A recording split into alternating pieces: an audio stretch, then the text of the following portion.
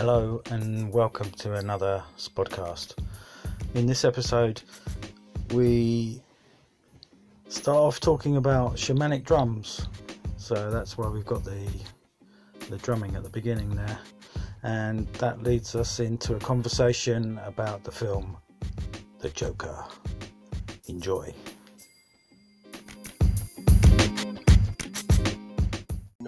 You're not going to run out and buy some shamanic drums then? No, I might now have to. Oh, you might have to now, yeah. Might have get into character. Listen to. He said, all you've got to do is go on YouTube. I was going to say shamanic drums. There's going to be loads of and footage just in there. sit quietly and you'll meditate. Yeah.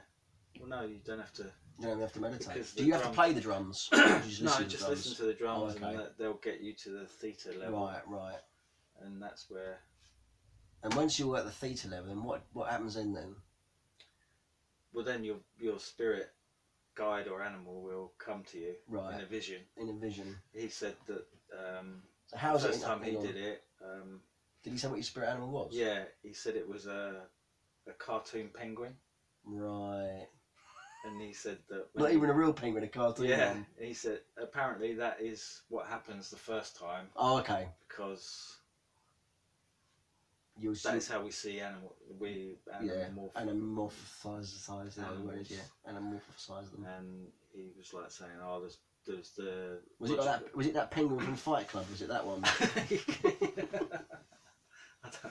She keeps seeing, isn't that Helen Bonham Carter keeps seeing a penguin? Oh, is it? Yeah, it's a penguin. It's like a CG penguin, and all it says is slide. Oh, right. Do you remember that? Oh, right. She keeps seeing, and then they end up in like some sort of snowy. I can't remember how they get there now, but she's in like a cave, and it's just like an ice cave, and there's a fucking penguin, CGI penguin. I was talking of, get back to movies briefly because you could edit this in. I was reading about Fight Club and how Fox really hated it, and they really didn't understand it, and it was misadvertised or mispromoted as like a macho. They sort of emphasised the Fight Club part of it, so it looked like it was just like a sort of yobbish, ultimate fighting championship movie. Yeah. It was like cage fighting. They kind of upped that, and all the satirical stuff and that they downplayed because they just didn't really understand it. And the guy who brought another thing I didn't realise is that who's the fucking writer? Palahniuk, is it? Chuck Palahniuk. He wrote books, didn't he? Oh, yeah, I know the name. But yeah. Anyway, he's only paid $10,000 for the rights. Yeah, Chuck Palahniuk, I think his name is. He's done quite a lot of. There's another film called Choke that he did. It's maybe quite good. I've never seen it. No. It's about people who get off on being choked. Oh, right. Choke fetishists. Oh. But apparently it's quite a good film. But I remember it coming out. But yeah, basically it was going to be a low budget thing, and then when Pitt got involved, that's when the budget skyrocketed. And obviously David Fincher was on board, wasn't he, to direct it.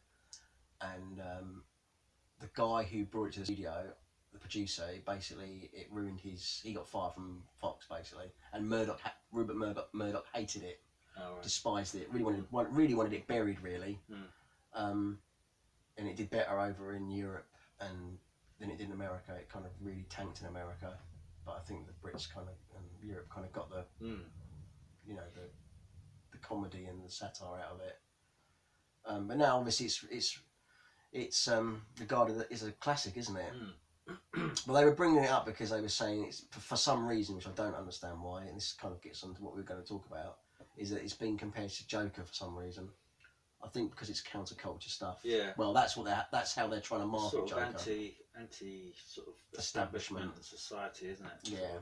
So I kind of understand the comparison, but it's Fight Club's in a different league altogether. To be honest with you. I wouldn't even put.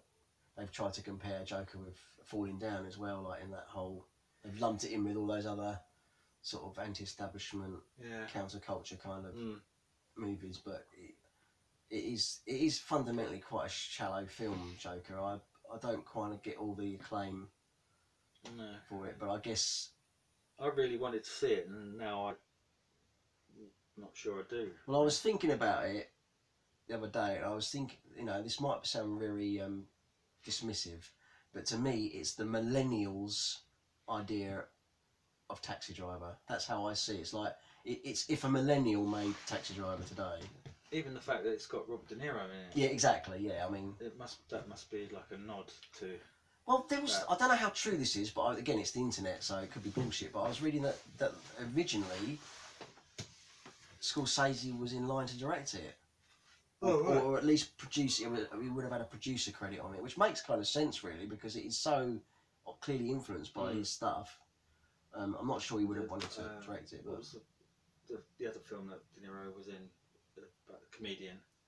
The King of Comedy. Yeah, the King of Comedy. Yeah, I mean, yeah, if you merge Taxi Driver with the King of Comedy, that is effectively Joker. Yeah. It's nothing new. I think if your film knowledge is fairly limited, then you might think, wow, it's groundbreaking. But yeah, I couldn't help watching it be reminded of other better films. That's the thing. Not that it's a bad film. It's just covering old ground. Yeah, that's basically it. It is covering old ground. But nothing new to say. Not really. No, not. I mean, I guess. No, I suppose shoehorning it into the DC Batman universe is a twist on it. But even then, the sort of the kind of comic book stuff seems like a bit of an afterthought, really. It's an origin story for Joker, and Bruce Wayne, aka Batman, is in it as a young child. But even then, it doesn't quite add up, because I was having this conversation with Ben Jones about it. Like, Joaquin Phoenix is too old, really, because Bruce Wayne is probably about 12 in the movie. So, not that I'm so up on the comic book, but chronologically, I would have thought Joaquin Phoenix should have been more Bruce Wayne's age. Right. So they've had to sort of, because if Bruce Wayne's to grow up to be Batman, say he's in his 20s, then you could add another 15 years, say, onto Joaquin. And Joaquin's probably 40 something now, isn't he? Is he our age? He must be our age, yeah. So you're looking at he's going to have to be sort of in his 50s. Yeah. So you're going to have a 50-year-old Joker fighting a 20-year-old Batman. It doesn't kind of. No. The timing's a bit out, but they've said it's kind of not really tied in with any of the Batman comics or lore. But then why bother doing it? Why tie it into Batman? Why call it Joker? Why not make it just about a guy who's losing his marbles? And that's what I think my main criticism. Not what my main problem with it is. It'd probably been better if it wasn't even tied in with the Batman stuff. If it had been a character study about a guy who's marginalised and he's having to look after his mum and he's sort of on the edge and he can't get medical help and all the rest of it, and there's no social security agencies to pick up the slack and look after him. That might have been a more interesting story, but it's like they've had to they've done a bit of that, but then they've sort of had to tie it into Batman. It makes it just a little bit of an empty, sort of superficial experience, really. Unlike your Taxi Drivers and your Falling Downs and your Fight Clubs, which were more pure. They're pure. The idea's purer. Yeah. It's like the comic book stuff dilutes the story. Is trucks a word? My main truck with the film. Yeah, I think it is. Oh, that's my main truck with it. Anyway, is that the comic book stuff seems very perfunctory and bolted on and dilutes the story. You're not going to see Joker and Batman, like Joaquin's Joker. Well, no, I guess this film's made loads of money, so it's not unfeasible because money talks, doesn't it, in Hollywood? But Robert Pattinson is the new Batman. Oh right, I didn't know. Yeah, he's been cast. I don't know how old he is. He's still in his 20s. Is he still 20? He's not 30 yet. Maybe early 30s. Okay, I'm not sure how old he is. But so he's Batman. I suppose, could it work? A 30-year-old? Well, if Joaquin's 50, 30 and 50, I suppose it could. But then, would that work? Because I suppose it might kind of work, actually, thinking about it, because But how would it work? Because if in the Joker film, Bruce Wayne was shown as a 12-year-old, and then he's meeting Batman as a 30-year-old, sort of like 15 years or whatever would have had to have elapsed, wouldn't it? When I suppose makeup and shit. Could age him. They could age him. Yeah, I suppose it could. It could. I guess it. Yeah, I guess it could kind of work. Whether he want to reprise the role, I don't know. Did he bring anything new to the table? Everyone goes on about his performance, isn't it? It's a very committed. It's basically a one-man show. It is very much a one-man show, really. No one else really. There are some sort of peripheral characters who get a little bit of lip service, but generally it is just he's pretty much on screen the whole time. So, it is. That's quite a big task, isn't it, to sort of carry the whole film. And I guess he does do it. I mean, it's a very committed performance. It's very different than perhaps the other, like Heath Ledger, and very different than Jack Nicholson's. Obviously, I mean, it's poles apart really. It leans more to the Heath Ledger. Although you like, again, I'm not really that up on the comic books or anything, but people have said that he just seems to be a lunatic, and there was always method in the madness with the character Joker, right. Whereas you this is not a guy you could think could be like a criminal mastermind, because he's just mental. Yeah, just mental. Yeah. So Joker was a sociopath or psychotic or whatever, perhaps more like a Patrick Bateman type narcissist, Right. But there was real kind of animalistic intelligence with the Bateman, wasn't there? With, like you say, with this guy, he's just fucked in the head. Yeah. So could he really rally a load of acolytes and the Joker gang? Could he really marshal a load of people to his cause? Maybe if they were all like him, maybe. Yeah. But I don't know. But like I say, not knowing enough about the comic, I don't really know. I know Arkham Asylum. There was a comic book where it's set in Arkham Asylum, where Joker has been committed to, and there's like a break. He breaks out of Arkham Asylum. So he has been shown to have mental issues in the comic, but not as far gone as he is in this movie. At least I suppose he could clean his act up a little bit and become a bit more measured and focused. But I don't know. Yeah, I mean, some of it just didn't quite. I mean, it is for what it is. It's entertaining, but it's just not groundbreaking, really. So, how does it tackle the mental health problems that he's got? Then is it sympathetic to them? Yeah, or it's quite. Or is it? I mean, you could say it's a little bit.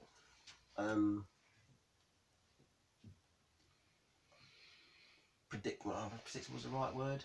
It's a bit formulaic, I guess. How he's so basically he was adopted. It sort of ticks all the the sort of mental illness boxes. He was adopted as a child. He was abused as a child. Neglected. Neglected. Wasn't loved by his by his parents. The cliches sort of recipe for psychotic behaviour. There's a suggestion that he sustained a head injury, so that may have caused mental illness as well, and he's sort of bipolar, and he takes loads of medication for his bipolar. So it ticks all the mental health boxes really, and that's what's made him like he is. And he's got a job as a clown, but he's crying on the inside. It's all a front.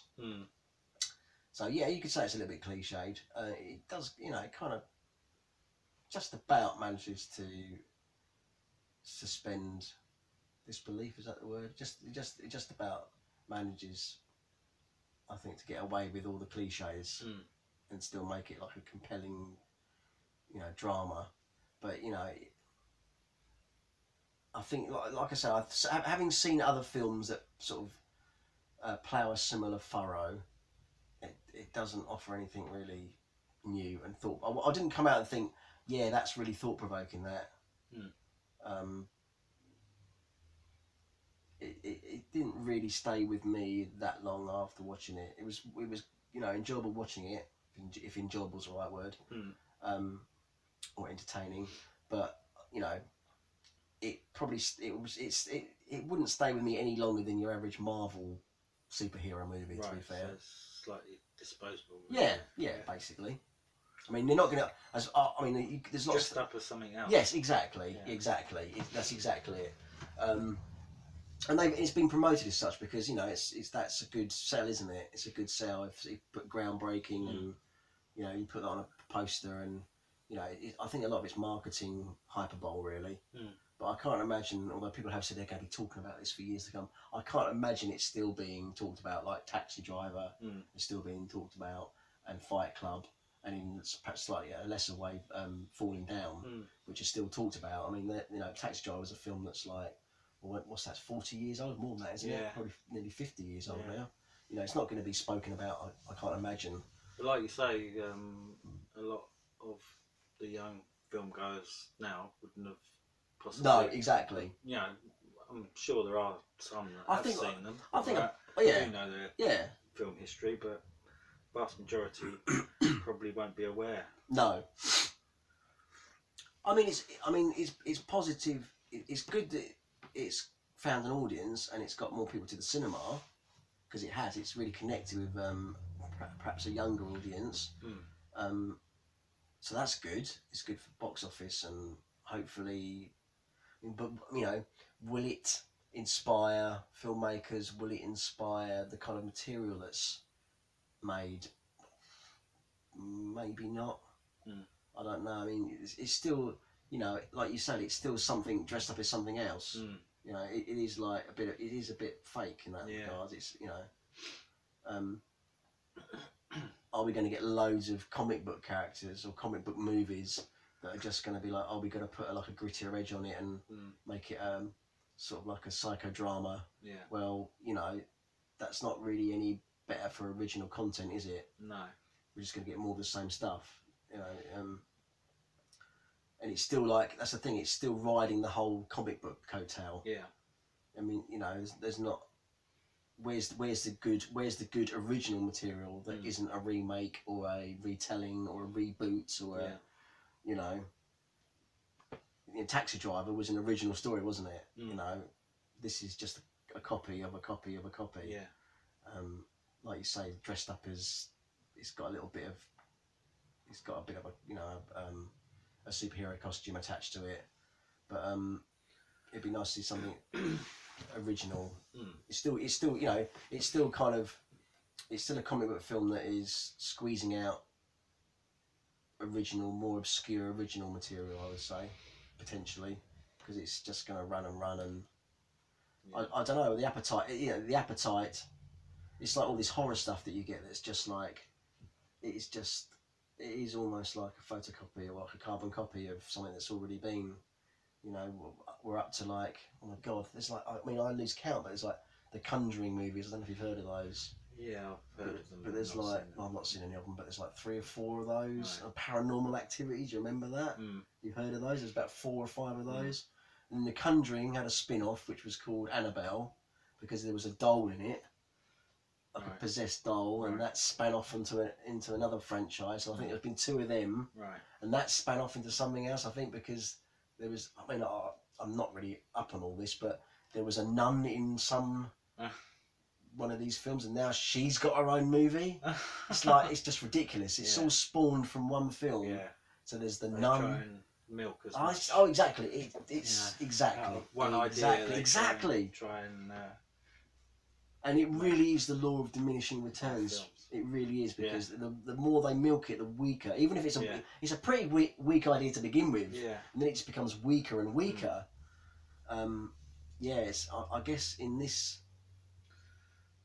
current, if this kind of decade or whatever movies is probably known, we remember for anything, it will be for the reboot and the sequels and the spin-offs. But where's the original stuff? Yeah, I think that's getting harder to track down. Very good question. There's nothing that I can think of. Well, one thing, another film that I think we were going to talk about was The Day Shall Come, which you've seen, I haven't. Yeah, well, there's probably an example of something where that will be dismissed in favour of these more showy controversial. I mean that's controversial in its own way, but it's quietly controversial. It's not like, you know, it's not kind of, it's not shouting it from the rooftops. And I'm sure that, you know, the fact that Joker's been such a massive success, that the box office for that will suffer because people, you know, they don't want to see that kind of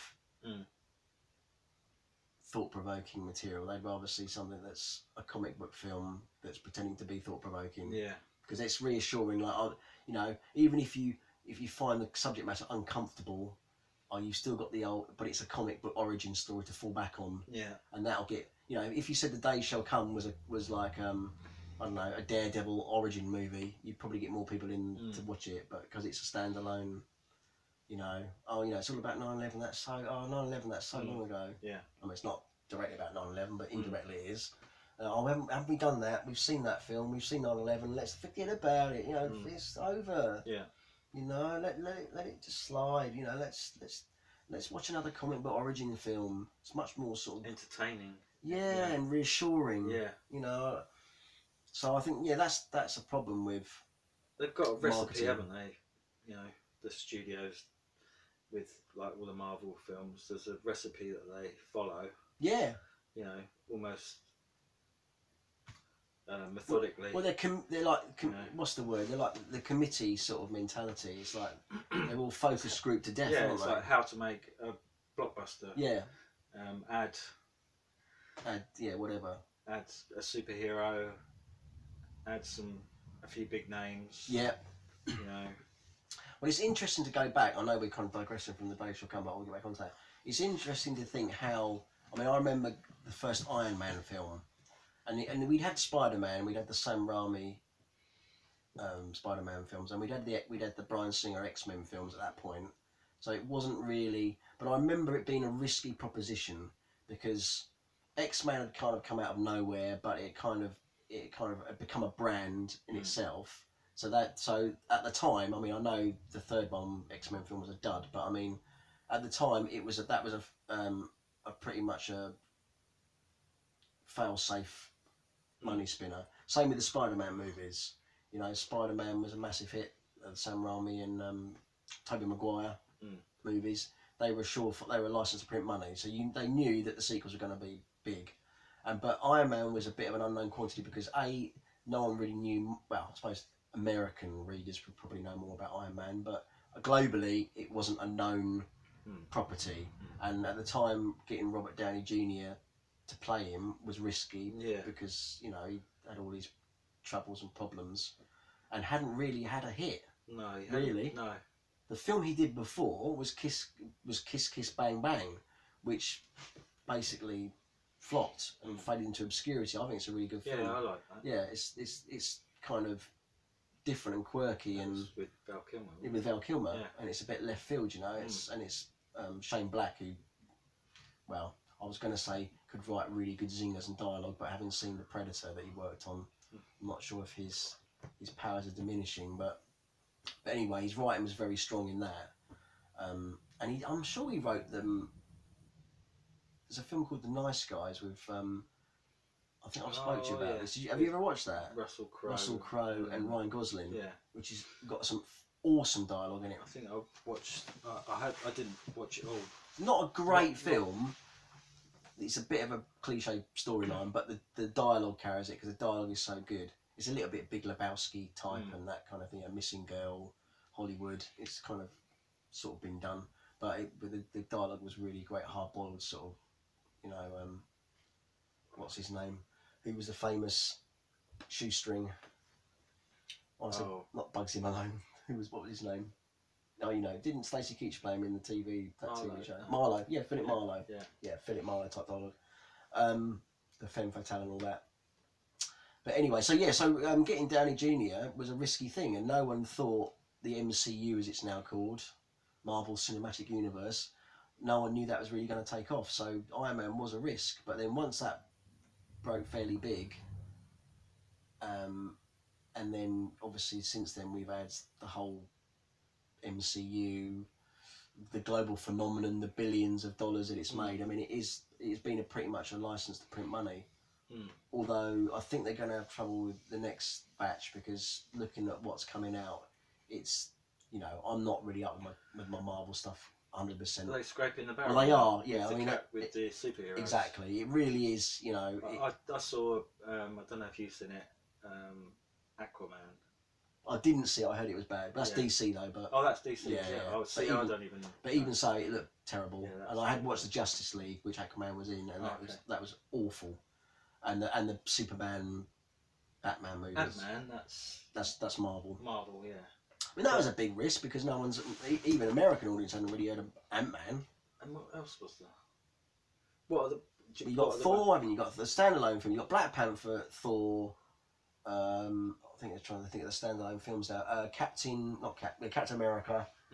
Doctor Strange, which is Cumberbatch, the wizardy type magic guy. I think he's chakras as well. Maybe your fella would like him. But of the Avengers, what is it? Hawkeye, Captain America, Iron Man, Black Widow, Hulk, obviously, Thor.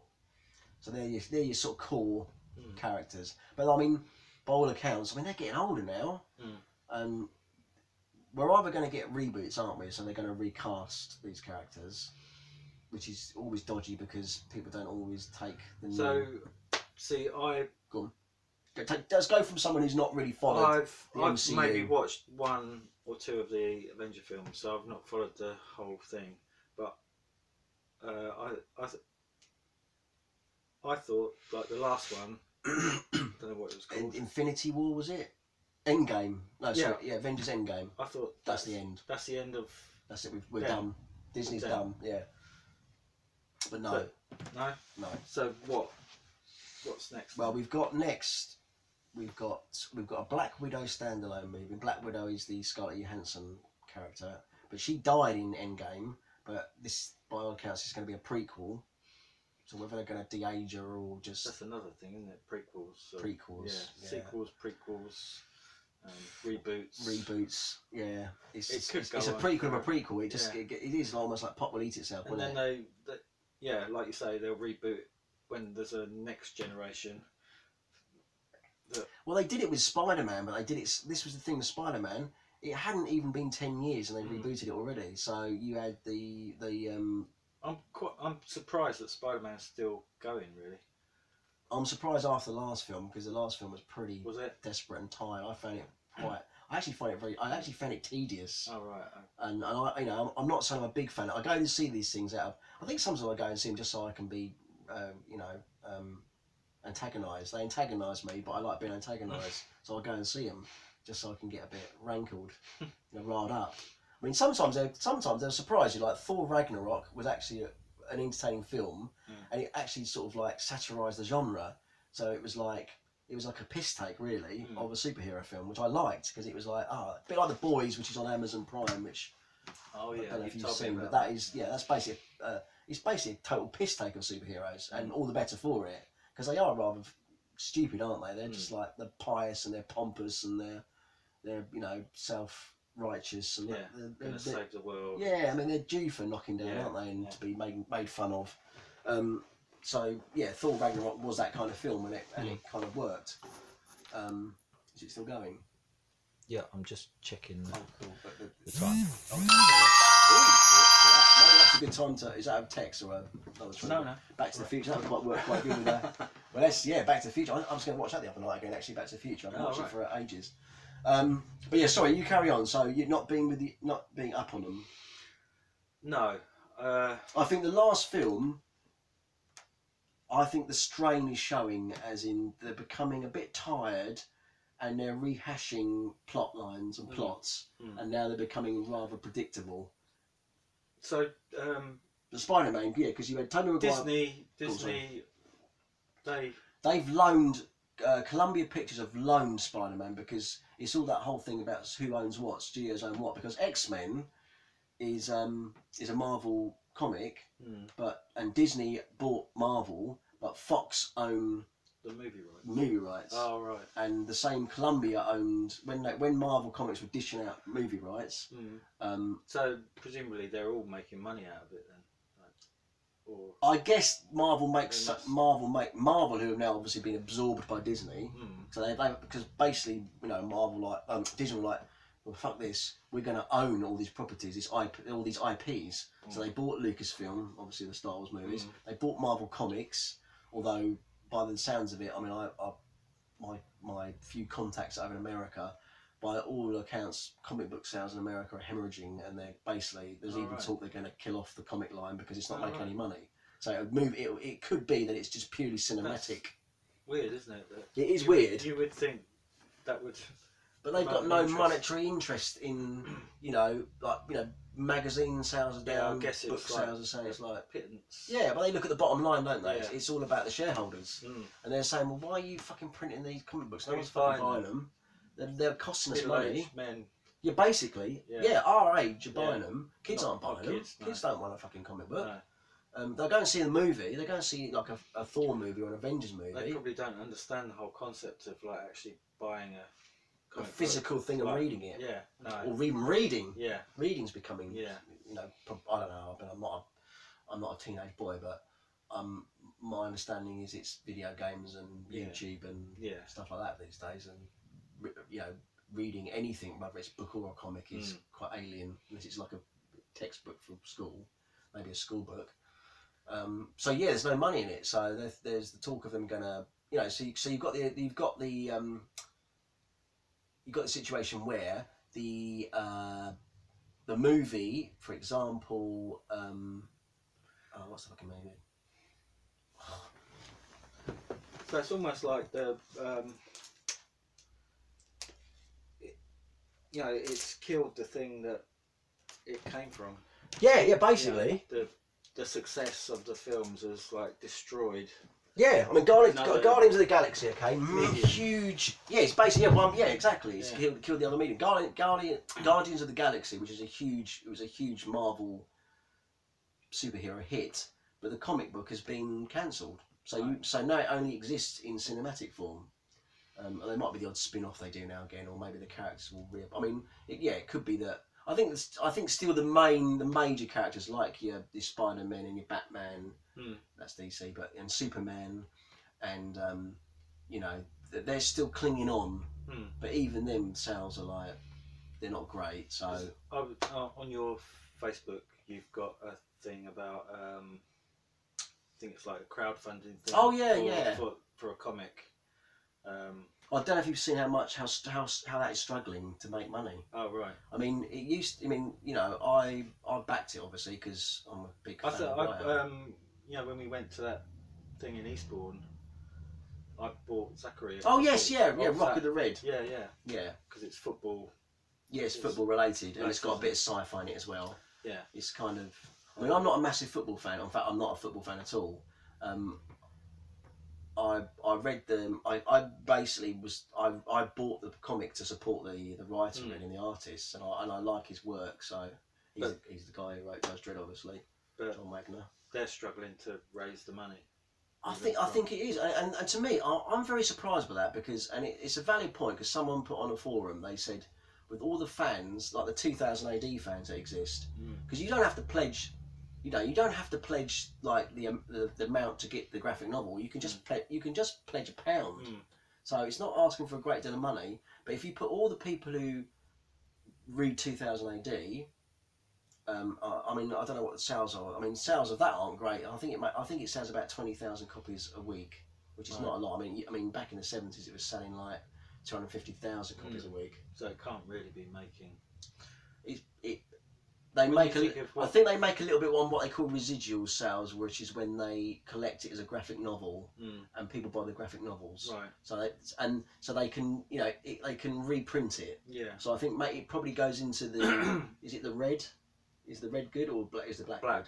Good? I think it goes into the black when they probably do reprints and people buy collected. There are maybe enough people out there to buy. Yeah. The weekly, so I think just about it's probably breaking even, maybe making a little bit of money, but not, it's not making millions. Yeah, but they're not.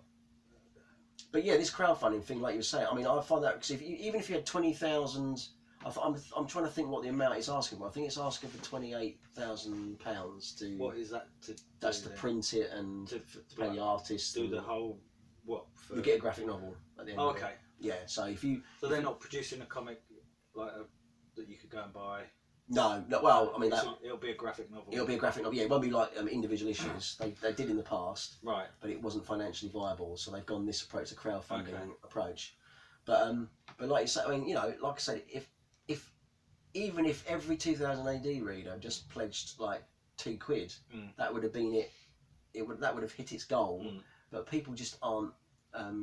Well, I mean, they are. You know, I think it's made. I think it's up to. Oh, last time I looked, I think it's 18,000. I think it's up at the moment with another 13 days to go or something. Right. So it's got to make 10 grand in the last 2 weeks, basically. So it's an uphill struggle, I think. But yeah, there's so many similar things, isn't there? Like crowdfunding things. People Oh yeah, it is competing. You know, I mean, it is competitive, and I mean, I've. But again, I think like we alluded to. Donated. Yeah. I have because you know I want to support the creators and you know and I like their stuff and I liked Rock of the Red, which was the first one. This is what's this one going to be called? Pink. Well, what is it? It's still Rock of the Red, but it's something else. I don't know, I got a preview comic of it, but I bought a preview of it. They did print one of the first issue off. That's really annoyed me now. She's just going to find the comic. No, I can't find it. I was reading it the other day. Oh, it's called Rock of the God. Oh, right. Oh yeah, because he's been promoted to godlike status. But this is more sci-fi than the football stuff's taken a little bit of a backseat in this one by the looks of it. They've made it more of a sci-fi comic. I think I think by the admission of the creators, it's a hard one to sell because it's sports and football is quite. It's a big thing, isn't it? Football, but it's niche in comic form. You know, I suppose it's got precedence with Roy the Rovers and stuff, which they've also rebooted. That's been revived. Oh, okay. By Rebellion, because Rebellion basically bought, who's the company who owns 2000 AD, they basically bought an archive of thousands and thousands of comics, and they now own Roy the Rovers. They own not the Beano's still going, but they like Whizzer and Chips and all those IPC. So do they plan to slowly? Yes, I think. What in? Well, standalone comics. I think there is. I think they're just testing the water to see it, and then reprints of you know the old comics. So they'll reprint them. Collectors. Do you remember not Commando? That's a separate thing. Battle. Battle. So they own that as well now. Okay. So they're reissuing Battle stories from back in the day. And you know, and quite nice, sumptuous. Nostalgic. Yes, they're going for that market. Because obviously young people aren't going to remember that, but our age group remember Battle, and for girls it was Misty, and Scream was a horror comic that didn't last very long, but they bought that as well. They're kind of testing the water with reviving some of these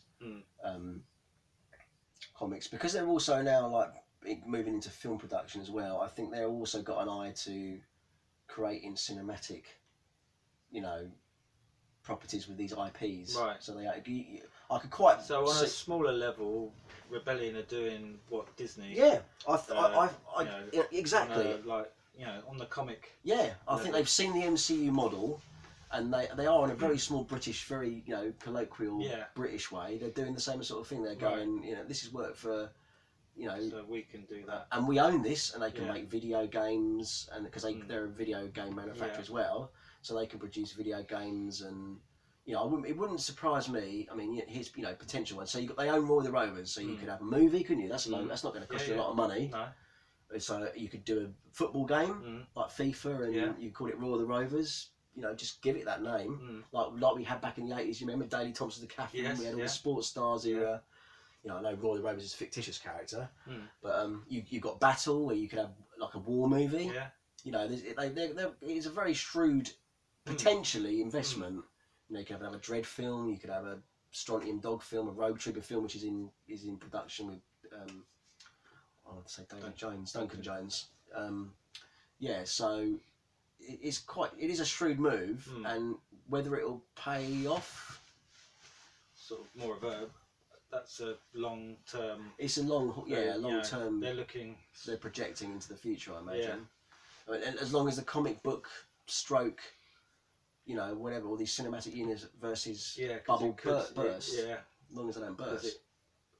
Well, eventually it will, won't it? Yeah. You would think. You think, yeah, because it is kind of cyclical, isn't it? Yeah. Like fashion and things like that. It goes around and then it's not trendy anymore. Now, isn't it? Yeah, it's like in vogue. To But I do think with the new, like you said about Marvel scraping the barrel with the characters, I think it is showing signs of strain, because what I've seen that's going to come out in the next, because I think they're projected for the next. There was some like a convention in America, and I you know, have a cursory interest in it, just to sort of. I'm no massive fan of American comics or the comic book characters, but I sort of have a cursory interest in the industry, and they've kind of, I think they've got a slate now that takes them up to about, I think it's 2028. Oh right. So we're going to get Marvel films. Yeah, that's quite risky, isn't it? It is, because it only takes really one really shit film to. You get a couple of flops out of that lot, and that could really like Disney did with the Star Wars. Well, I was going to say, like the Han Solo. Yeah, which I again can't really comment on it because I didn't see it, but I know what you said about it, and I read reviews of it. Yeah, it was, you know enough to it wasn't to know it wasn't received very well. It was very weak. What do you? It was like a TV movie. Is there one coming out? Another Star Wars? What are they doing? Well, they had a whole slate with them. They were going to have a what do they call it? They were going to have saga movies. So the saga was the continuing story. Like you had episode 1, 2, 3, 4, 5, 6, 7, 8, 9, and then every other year, a bit like Euros and the World Cup. Every other year, you'd have like a standalone or a spin-off film. Right. So you'd have spin-off film, saga movie, spin-off film, saga. A bit like what they've done with the Marvel universe. They're just like you were saying about those shitty sort of horror films where they've taken another character from the film. You'll have Conjuring 57, The Nun 2, Menace, Conjuring 58, The Nun 3. It's the same model. Yeah. Like you can say, you can definitely tell how in the Hollywood boardrooms they've gone. This formula works. At the moment it does. So we want a piece of that. I mean, Universal started one. They were going to have this cinematic monster universe, okay? Because Universal owned Frankenstein, the Wolfman. I don't know if you remember these from Dracula. Oh yeah. So they're doing it with Godzilla, aren't they? Godzilla, fucking same thing again. But the trouble with the Universal monster universe or cinematic universe is it fucking flopped. Oh right. They did Dracula, just about, it was middling box office. The Mummy, which was they had dead cert. That's got Tom Cruise in it, for Christ's sake. It's good. It's a guaranteed money winner. Didn't make a lot of money and was critically absolutely panned for good reason, because it's terrible. I mean, it's so bad actually. It is worth watching. It's one of those films. It is so. I mean, I must admit, I couldn't quite believe Tom Cruise was in it. He gives an awful performance. It's like he's in a totally different film. Everyone else around him seems to be in a different film than he's in. He's in a Tom Cruise movie. Yeah. But they're all in a completely different movie, and it's so tonally all over the place.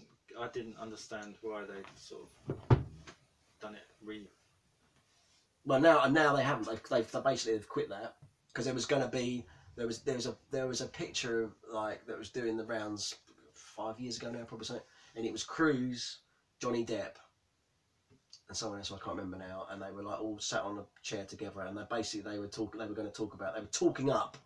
bigging up the cinematic. I don't know what Johnny Depp was going to be in, but it never happened. Basically, the film that he was going to be in, they basically scrapped it. We're not doing it, because every film was basically badly received and a flop. So the Wolfman, which I think had Benicio del Toro in it, with Anthony Hopkins, never watched it, but have you seen it? I think I did. Did you? Is it bad? Yeah, it was. Okay, it's bad. Yeah. So I think you had that, and then you had Dracula, which had this Welsh actor in it. I can't think of his name now, which looked pretty good, but because they were all aiming for like PG-13s as well. They were all the 12A. They were aiming, you know, like Dracula. It's blood and guts, isn't it? And I think it was a 15 over here, but in America it was a PG-13. But they were trying to make, and the Mummy again was a PG-13 in America, but a 15 over here. But they were trying to make them like mass. They were trying to Marvelise them, if that's a word. They were trying to make them for general consumption. You know, so why would you want a vampire movie or a mummy movie that's like a kiddies film?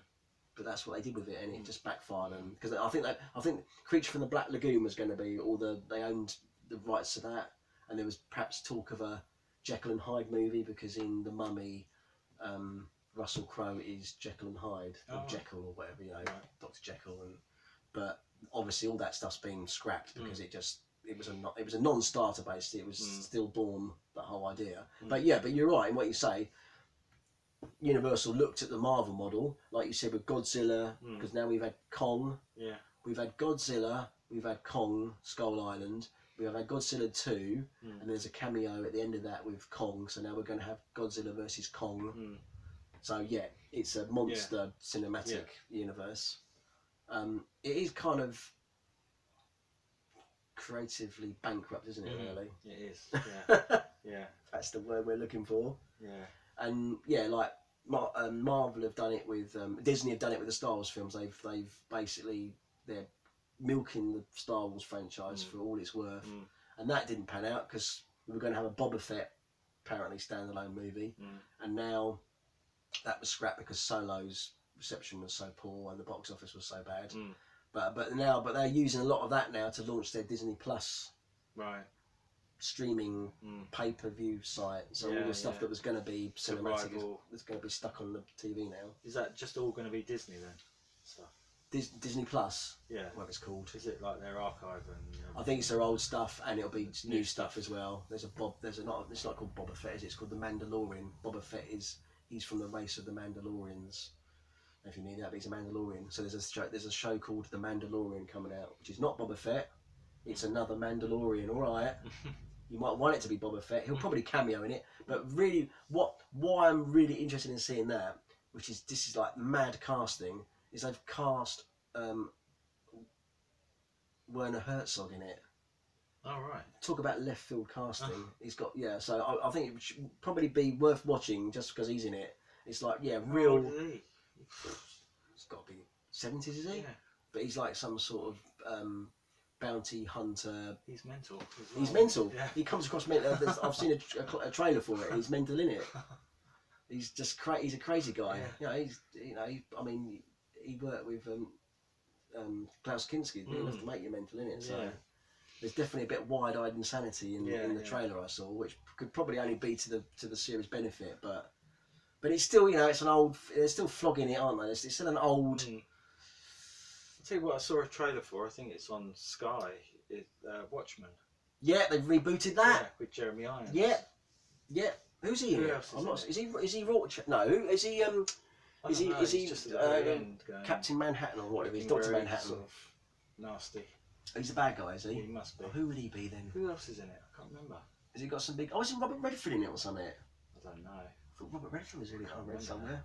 I read he's playing President Robert Redford. Oh, right. He's actually playing himself as the president. He's Oh. President Robert Redford, and he is Robert Redford. Clearly, that's a bit meta, isn't it? So yeah, he's playing himself as the president. Oh, right. I don't know if he's playing Robert Redford. He might just be a president who's called Robert Redford, but he is Robert Redford, obviously. But I don't think he's. He might be. He might be like so meta because Reagan was a fucking president, He'd wouldn't he? Be better than Trump, wouldn't he? Yeah, exactly. So maybe they thought, what if Robert Redford became the He president? looks like a president. He does look very presidential, doesn't he? So, Yeah. and he was in All the President's Men. Yeah. There's a little nod and a wink there to that, isn't there? So yeah, he's playing the president apparently. I'd vote for him. I'd vote for Robert Redford, definitely. Yeah, me too. If we could vote in the American elections. That and apparently it's like nothing like the comic. Oh, right. So they've taken the characters and they've basically turned it into something completely different. So there's been a bit of an uproar in the comic fraternity. Why bother making Watchmen if it's not Watchmen? But then again, Watchmen has been made before by Zack Snyder in the film Watchmen that we went to see, didn't we, many years ago, and mixed feelings about it. It was all right. It was quite sort of gritty and it had its moments, didn't it? It changed the ending. Which have you still got the copy of that you The movie? The book. Oh, the book that I nicked from the Milky Bar Kids. Milky Bar Kids, yeah. Yes, yeah, I saw that somewhere. I think I was packed away, but yeah, it was. He nicked it from a library, didn't he? And then I nicked it from him. So it was Nick. Although Nikki said that wasn't the Milky Bar Kids copy, she said it was from a bloke. Tim Nice but Dim's copy. Oh right. She thought it was Tim Nice but Dim's coffee. Coffee or coffee? Milky Bar Kid. Milky Bar borrowed it maybe. So it's like it's Yeah. been like stolen 3 times or whatever.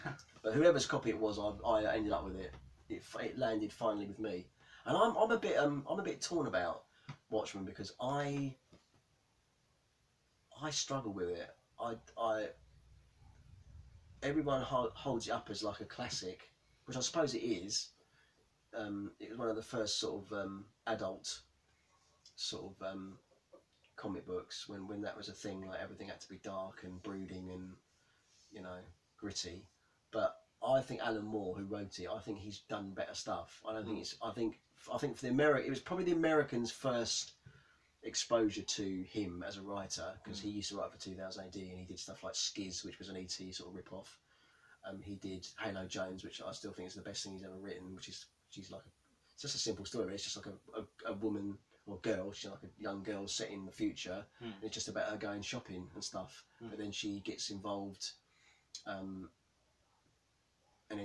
she gets involved in like criminality, and then she ends up joining the army resistance and starts, it's kind of like the arc is kind of like the how this quite optimistic girl is sort of corrupted by her experiences and becomes a sort of embittered sort of warrior type. So it's got a very interesting arc, and it's really well written, and the art's brilliant as well. And that to me, that's the best thing he's done. Right. I haven't read everything Alan Moore's done, but to me that's up there. And Watchmen just didn't grab me in that way. Maybe because it's about superheroes, and I'm not really into superheroes. The silly costumes and all that, and although it does sort of the comic does kind of deconstruct that and the whole sort of comic book concept. It's all deconstructed and inverted and stuff. There is that to it, but I couldn't get over the silly costumes, to be honest with you. Like just as an owl. Oh right, no. But I think it's called Night Watch as well. Woo.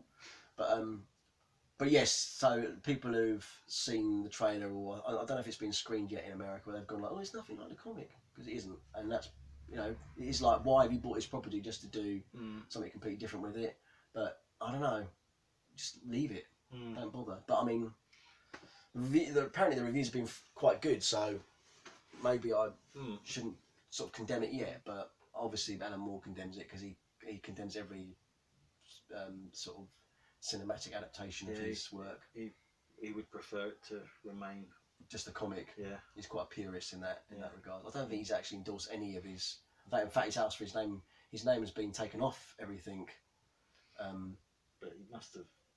No, I don't. No, I think the story is that he wouldn't take any money. He wouldn't take because he doesn't own them. Watchmen rights. They're nothing.